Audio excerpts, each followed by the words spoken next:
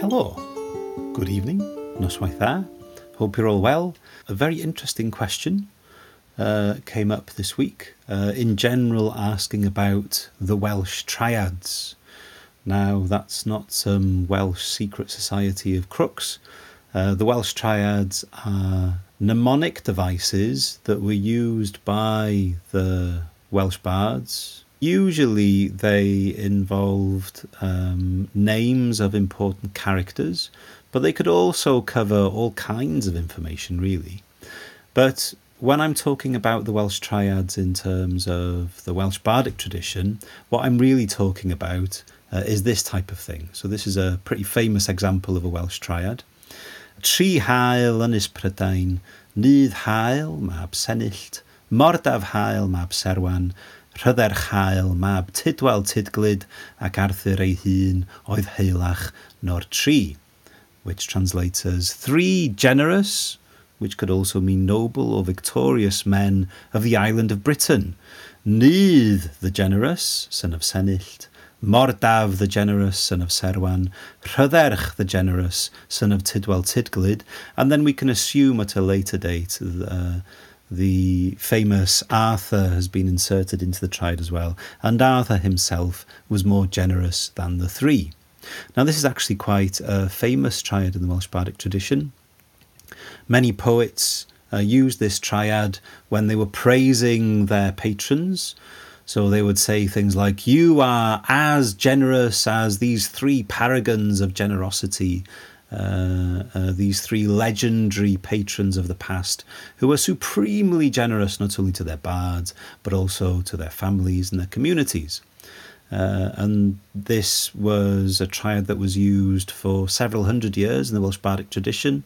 There are versions of it from the 12th century all the way through up into the 15th, 16th century. And even today, some Welsh bards will make reference to this triad of the most generous men of Wales.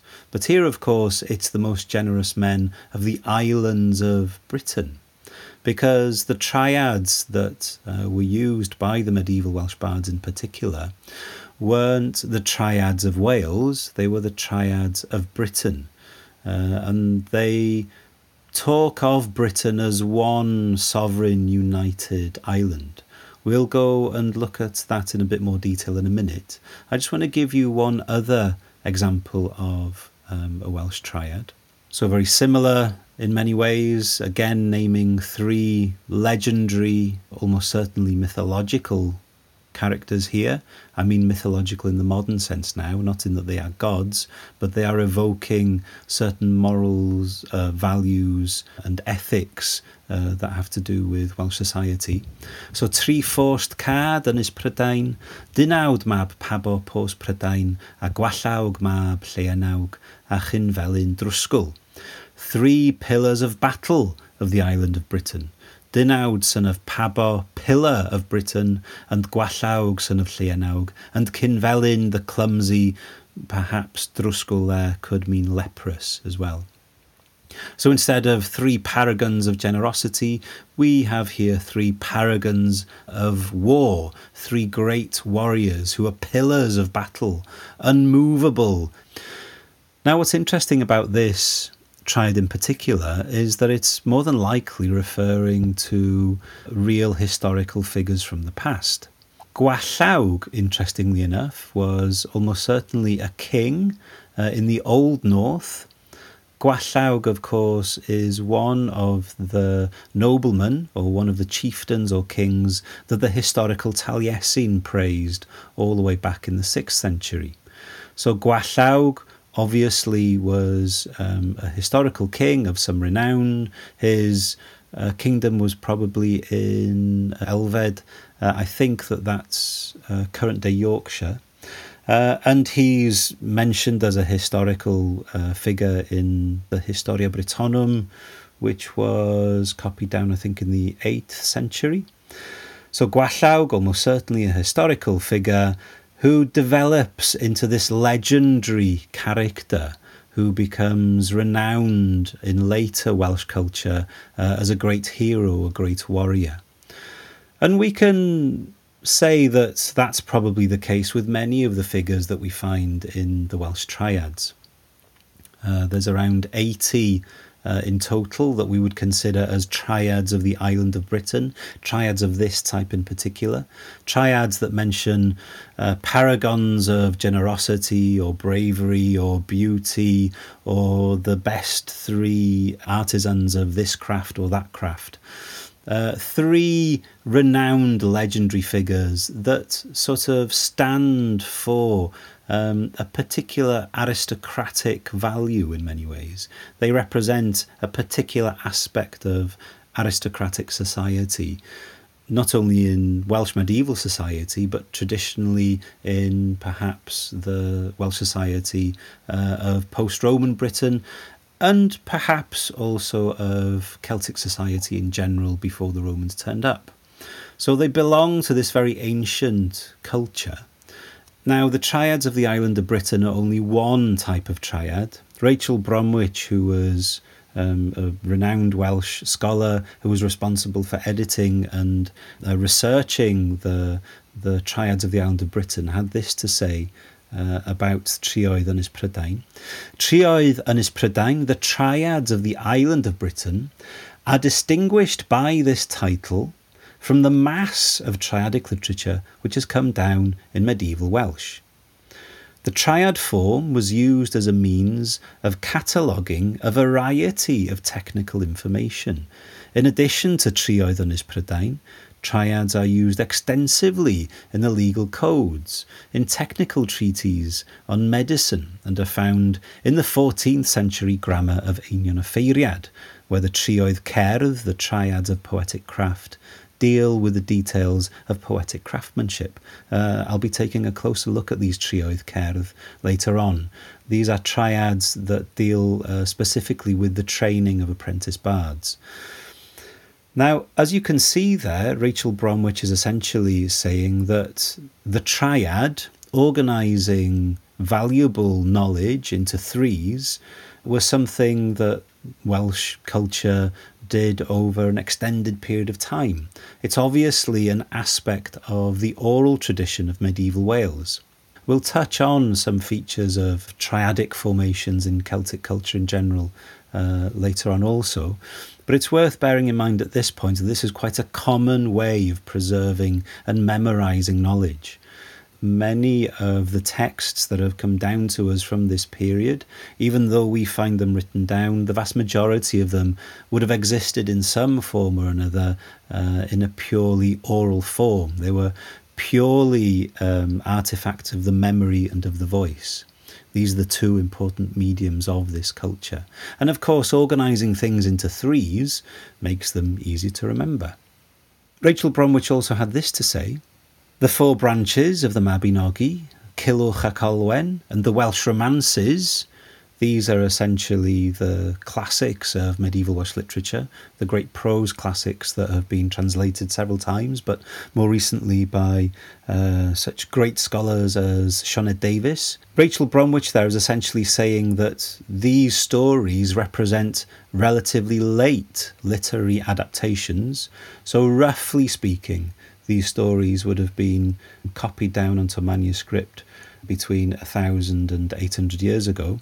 And these represent relatively late literary adaptations, written adaptations, of what must be regarded as a mere fragment of the cycles of narrative to which they belong. Rachel Bromwich won't be the first, and she certainly won't be the last, to note that what we have in collections such as the Mabinogion is a mere fragment of a greater body of oral law and literature that would have been passed on from generation to generation from the Dark Ages, the early medieval period, all the way through the medieval period, and perhaps even into the early modern period. And at different times, these texts, poems, stories, lineages, histories, law would have been written down. Now, Trioedd Ynys Prydain, I'm in the middle of the quote now, Trioedd Ynys Prydain consisted in an index to this body of orally preserved narrative. formed for the benefit of those whose professional duty it was to preserve and hand on the stories which embodied the oldest traditions of the Britons about themselves. Now, Rachel Bromwich there is referring, of course, to the original Britons, the Welsh, Brythoniaid, yeah? Brythonic being the general Celtic language that many of the Celtic languages in Britain evolved out of. So that's what Rachel Bromwich means when she says the early Britons, i.e. the early Welsh. That culture that survived through the Roman occupation and survives into the early medieval period and becomes the Welsh around the 300, 400, 500, 600s. So Rachel Bromwich there is pointing out that the trioedd that we have, the triads that we have, make up an index for use by bards and also professional lawkeepers, which in Wales were called the cyfarwyddiaid. Shona Davis, in particular, has researched and explored this concept of the cyfarwydd. A cyfarwydd essentially translates as someone who knows, but also someone who can give direction, and particularly perhaps someone who can tell stories. So we have these lawkeepers, the cyfarwyddiaid, and we also have the bards, who may at times have also been considered lawkeepers in the more general sense of a cyfarwydd. We're not really sure what the relationship between a bard and a cyfarwydd was. The bard, of course, was a professional poet, primarily, also an educator, but also someone who made great use of oral traditional knowledge. And then we have the cyfarwydd, which may have been a more general class of lawkeeper that didn't just specialise in poetry, but also preserved stories, genealogies, medical knowledge, all the different types of oral knowledge that a society such as medieval Wales would have needed to persist and survive and organise itself around. So the triads, as an index to this oral body of law, presents a tantalising glimpse at what this wider body of law may have looked like. Now, when we look at some of these triads, for example, when we go back to look at some of these characters here, that last character there, Cynfelyn the Clumsy, all we really know is that Cynfelyn was a legendary hero. We don't really know what Cynfelyn's story was. We can kind of tease out what Gwallawg's story may have been. Gwallawg is certainly mentioned in various other medieval texts and stories. Dynawd, we're not really sure who Dynawd was either. He is mentioned in other places too, but not so frequently as Gwallawg. Then we look at Nudd Hael and Mordaf Hael and Rhydderch Hael, these paragons of generosity. We don't really know much about these men either. We may know something of Rhydderch, but not much about Mordaf or Nudd. So many of these characters we don't know much about. Some of them are alluded to in other texts. Some of them are main characters in some of the stories that have survived. But many of them are unknown to us, suggesting that there is this vast body of story that is missing, that's been forgotten over the generations. Now, it's also worth noticing this term tradition, because what Rachel Bromwich concluded was that the triads commemorate the traditions of the island of Britain as a whole. Around the 12th century, the Welsh were essentially living in what we know today as Wales. But the triads referred back to an earlier period in Welsh history where there was no Wales, there was no England, there was no Scotland, perhaps, there was no Cornwall. There was simply the island of Britain. And what Rachel Bromwich says is that they look back upon the essential and still ideal sovereign unity of the island. Now, of course, Welsh legend tells us that at least in the medieval period, the Welsh believed that they were the rightful owners of the whole island of Britain, and that the English were just latecomers to the party and who had nicked big chunks of the island off them. So this golden age was very important in medieval Welsh culture, and it was important for a very long period of time. We find hints of this golden age where the Welsh reigned supreme in Britain, mentioned more or less throughout the whole of medieval Welsh literature. Rachel Bromwich summarises it like this: the story of the violation of this unity is brought into full relief in the Welsh triads. Maxen Wledig, Maximus, who was perhaps a historical Roman figure, at the end of the Roman period in Britain, led away the troops from Britain. The native Welsh troops who had been incorporated into the Roman administration of Britain, leads them away to do battle, to try and protect his status, and thus opened the way for the quisling British king Gwrtheyrn to admit the Saxons into the country to his aid. So essentially, this could be a legendary account of an actually real historical situation, which is that Maxen Wledig leads the might of Britain out of the island onto the continent to serve his own political gains, essentially, leaving a power vacuum. And into that power vacuum steps this quisling British or Brythonic early Welsh king known as Gwrtheyrn. And Gwrtheyrn doesn't have many soldiers around him, doesn't have many warriors around him to support his rule. So he invites the Saxons, the Germanic tribes, over from the continent to work for him as mercenaries, essentially. And that's how the Saxons, the early English, get a foothold in Britain and thereby start colonising and taking over larger and larger portions of the south and the east of the island, thereby, as we know, historically pushing the Welsh into what's now Wales. This legendary account of the history of Britain that we find in the Triads, it's not historically accurate in specific terms, but it does convey the general story that archaeology and other historical sources confirm for us. So that's interesting because the general sweep, the general narrative of that history is accurately preserved in the Triads and preserved from the time of the Roman occupation of Britain all the way through into the medieval period. Now, this is where the content of these trioedd, of these triads, really comes into play. There's a reason why the bards preserved this ancient memory. There's a reason why they preserved the memory of Britain as one sovereign unit. There's a reason why they preserved names of legendary heroes specifically associated with that period. Great warriors of the past that stood against the Saxon incursion, if you like, that fought to preserve the idea of Britain as one sovereign island under Welsh rule. Now, this is obviously a very potent political idea that would have appealed greatly to the Welsh nobility across the centuries. This idea that they were the rightful rulers of the island of Britain, that the Crown of London was rightfully theirs, and that the English incomers were nothing but usurpers, mercenaries who had got above their station.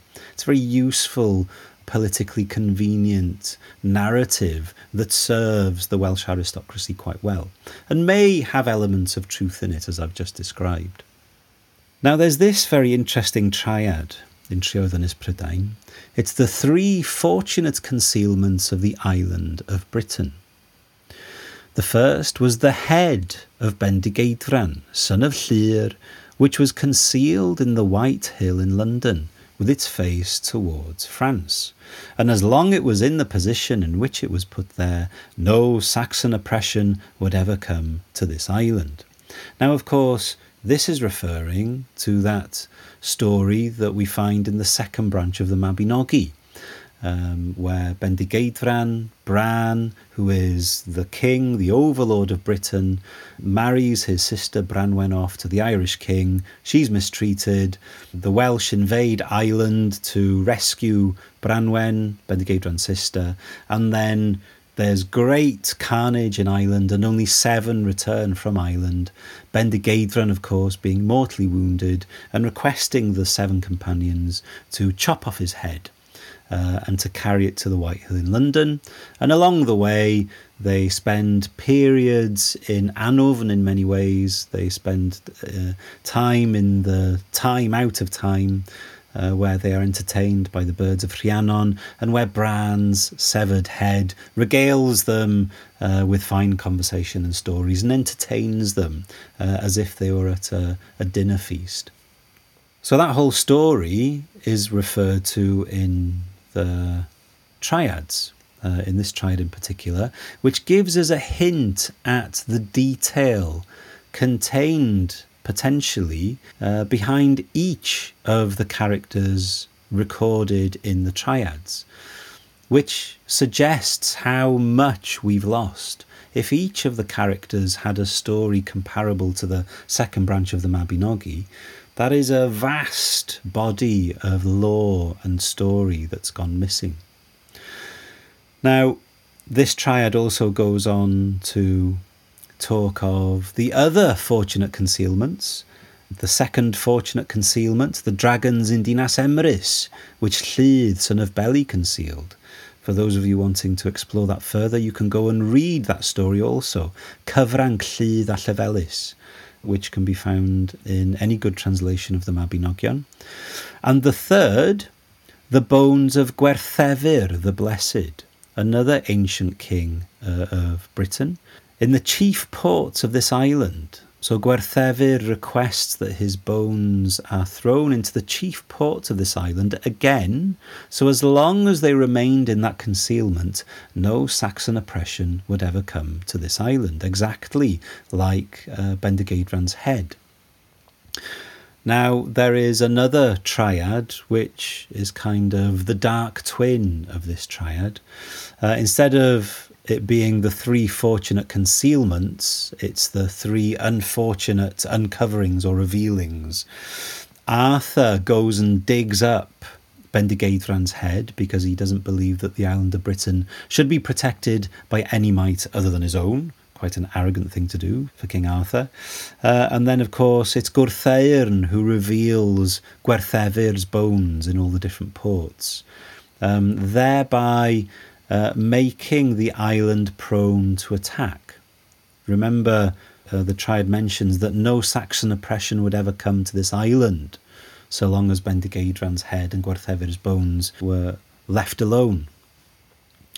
Now, this is interesting for several reasons. First of all, it suggests that this legend could have its roots all the way back in the Roman period, before the Saxons invaded, that perhaps there was a legendary king by the name of Bran or by the name of Gwerthefyr who did give their body to protect the island of Britain. Perhaps there really was a severed head buried at the White Hill. Perhaps there really were bones thrown into the different ports of the island. It's the kind of thing that Celtic society in the Roman period may have done. We know that the Celts had a fascination with severed heads. We know that they did do particular things with bones. It wouldn't be out of place for the Celts of Roman Britain to have behaved in that way. Now, there's no way of proving that. It's merely a suggestion. But it at least preserves the idea of Britain without the English, the idea of Britain as a sovereign nation under the rule of the early Welsh. And not only that, but that culture, that society, was protected by these different body parts. Now, the head of Bran the Blessed is interesting in that sense because, of course, the head, as well as perhaps being an actual historical artefact, is almost certainly a symbolic artefact also. The severed head that continues to speak in the second branch of the Mabinogi can be interpreted, for example, as a symbol for an oral tradition. something that is dead but that continues to speak, a head that should be dead that continues to entertain, that continues to create and take part in aristocratic culture. Yeah? It's an interesting image, this idea of memory transcending death, each successive generation literally inheriting the words of their predecessors and passing them on. So it's interesting that that symbol in particular is evoked as a special magical protection for Britain. Not only for Britain, but for the culture that sees itself as the rightful possessor of Britain, i.e. the Welsh. It's not only protecting the land, it's protecting the society and the culture and the language. So we can see that the triads aren't just offering a legendary account of Welsh culture, they're also evoking a particular mythology. They're evoking the mythology of Welsh aristocracy, how that aristocracy sought to protect Britain, how that aristocracy, embodied in figures such as Bran and Gwerthefyr, became talismans, if you like, protecting the Welsh and their land. So all this is very interesting, it's very potent stuff. It tells us a lot about Welsh culture at this time. There are other triads in the Welsh tradition, not just the Trioedd Ynys Prydain, not just the triads of the island of Britain that commemorate this lost golden era of Welsh power. There's also triads that were used to teach, not only triads for legal knowledge or medical knowledge, but also triads for poetic knowledge. And many of these triads are recorded in manuscripts from between the 14th and 16th century. One of the earliest manuscript copies was perhaps created by quite a famous Welsh author by the name of Einion o Feiriad. And these are the type of triads that we find in Gramadegau'r Penceirdiaid, the grammars of the chief bards, which do have prose sections but also contains triads such as these. 3 things that make a poem strong: depth of meaning, regularity of Welsh, that means grammatically correct Welsh, and excellence of imagination. So you can see this first triad is very good advice for any apprentice bard. It's obviously a training triad used to pass on the knowledge of the poetic craft. Depth of meaning there is interesting. This notion that literature, poetry in particular, should have a depth. The surface ornamentation is one aspect of poetry. It should sound nice. O'r glust i'r galon is what we say in Wales, from the ear to the heart. It should sound pretty. It should sound musical, but it should also have a depth of meaning. This notion of symbolic meaning, mythological meaning, is one way of describing depth of meaning there. Excellence of imagination also, very important. And 3 things that make a poem weak: vulgar imagination, shallow meaning, and a lack of Welsh, so a lack of grammatically correct language. If you don't have much of an imagination, or your imagination is crude, if you cannot create poetry that has depth, if all of your meanings are shallow, then you're going to be writing rubbish poetry. You're not going to be a very good bard. So again, sound advice. 3 things a poem likes: clear declamation, clearly performed, skillful construction, so the poetic art itself, and the authority of the bard. Very important, this notion of presence, of having authority. As you step up in the court to perform your poetry of praise or perhaps commemoration for the fallen in front of the aristocracy, that you should have authority. They need to trust in your inherent power as a bard. That's essentially what gives us the figure of Taliesin, of course. Taliesin being an authoritative, powerful, wise embodiment of the Welsh bardic tradition. If you've had an opportunity to look at any of the poems in the Book of Taliesin, you'll see that he's quite a confident, if not arrogant and cocksure character, the Taliesin that we find there. 3 things a poem does not like: feeble declamation, vulgar imagination, and the dishonour of the bard. So make sure that you work to preserve your authority, that you have honour and integrity. 3 things that make awen for a bard. So the actual spiritual power of the Welsh bards there, awen. What makes awen for the apprentice bard is genius, essentially means natural talent, and practice, so practicing the craft of poetry, and art.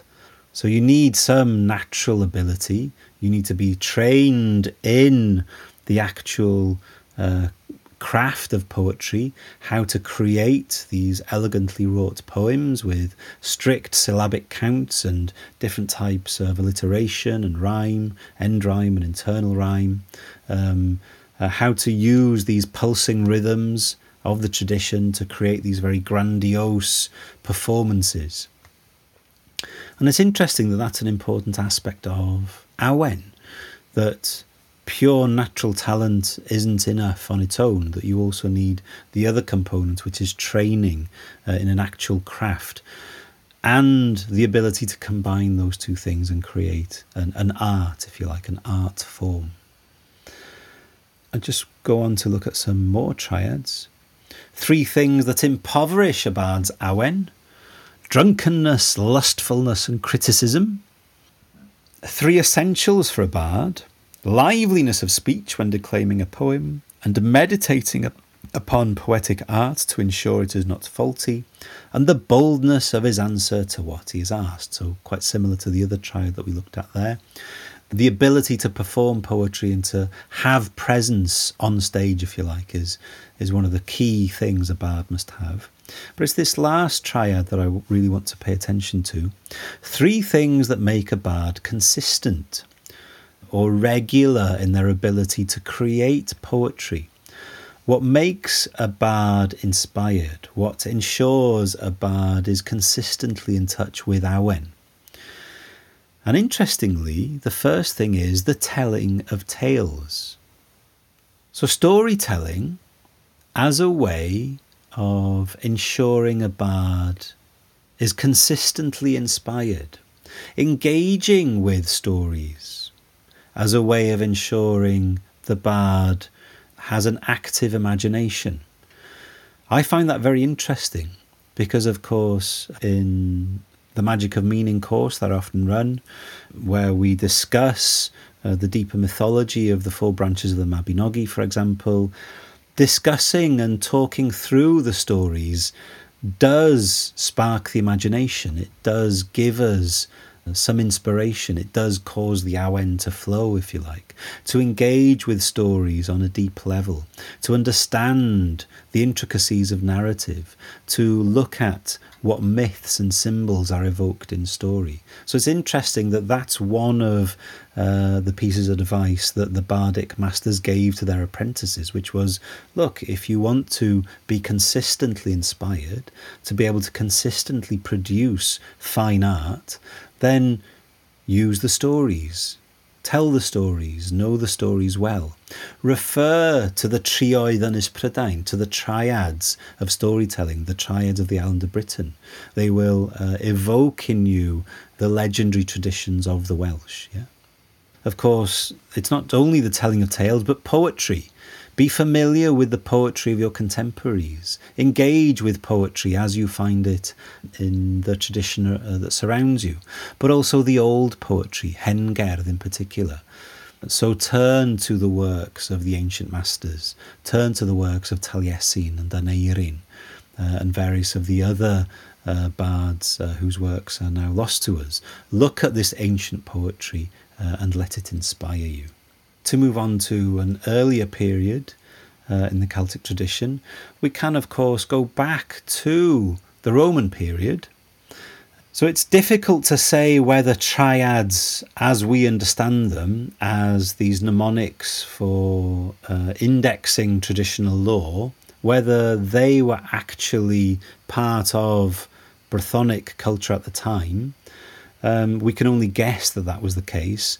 But the number 3 did have obvious spiritual and quasi-magical properties in the Celtic or Romano-Celtic culture of Roman Britain. And we find that obviously expressed in the triple deities. Perhaps one of the more obvious is the triple goddess altar that was found at Coventine as well, perhaps from the 2nd century AD. These may not actually be goddesses, but they're certainly spirits or divinely potent female figures associated with water. If you look closely at each of them, you can see that it's as if they're half submerged in water. The artist has clearly conveyed water rippling around the lower parts of their bodies. And they also have these vessels. One vessel, of course, is pouring water out, obviously into the well, and they're also holding vessels up. Water itself carries the whole notion of a source.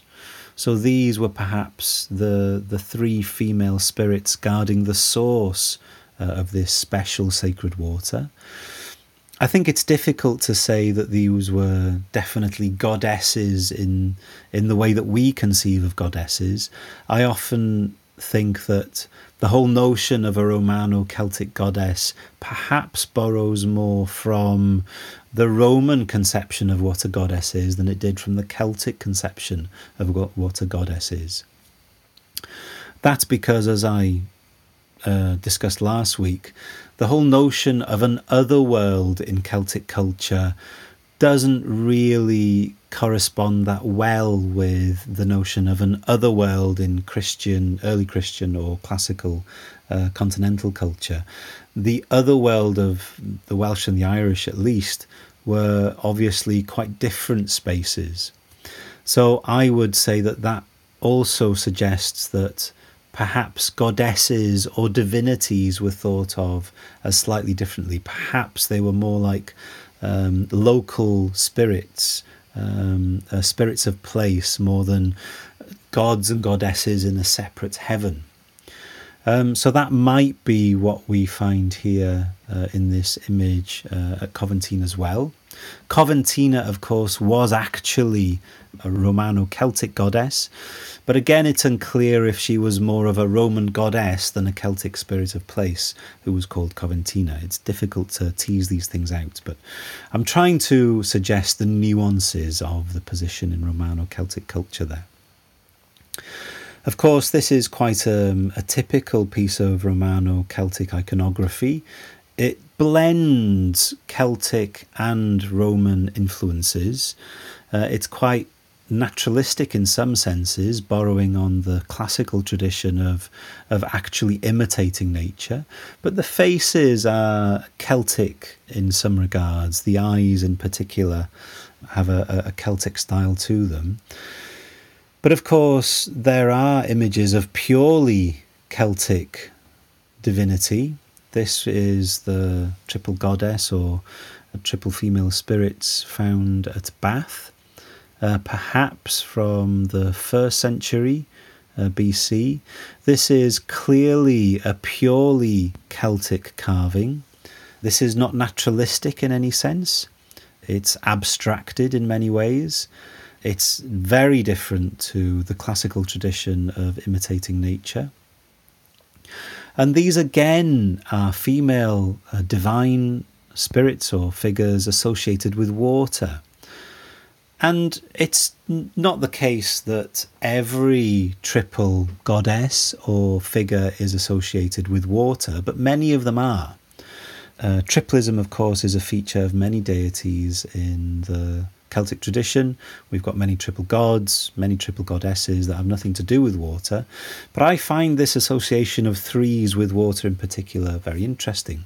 We find evidence of other threes associated with water also.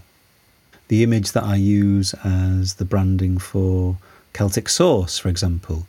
This is a triple spiral plaque that was found on the slopes of Cadair Idris, perhaps made about 100 years BC. It's from a hoard known as the Talallin hoard, and it was a hoard that was found essentially under a rock on the path up towards Talyllyn Lake. And Talyllyn Lake perhaps was one of these mountain tarns that were used as a place of worship for the Celts. It could be the case that what we find in the Talyllyn hoard are artefacts that were used for some kind of ceremony held at the lake. So this idea of threes again associated with water. I'm not saying that all triple spirals and all triple goddesses are necessarily associated with water, but we know that the Celts had a great reverence and respect for watery places. They would give many offerings to water.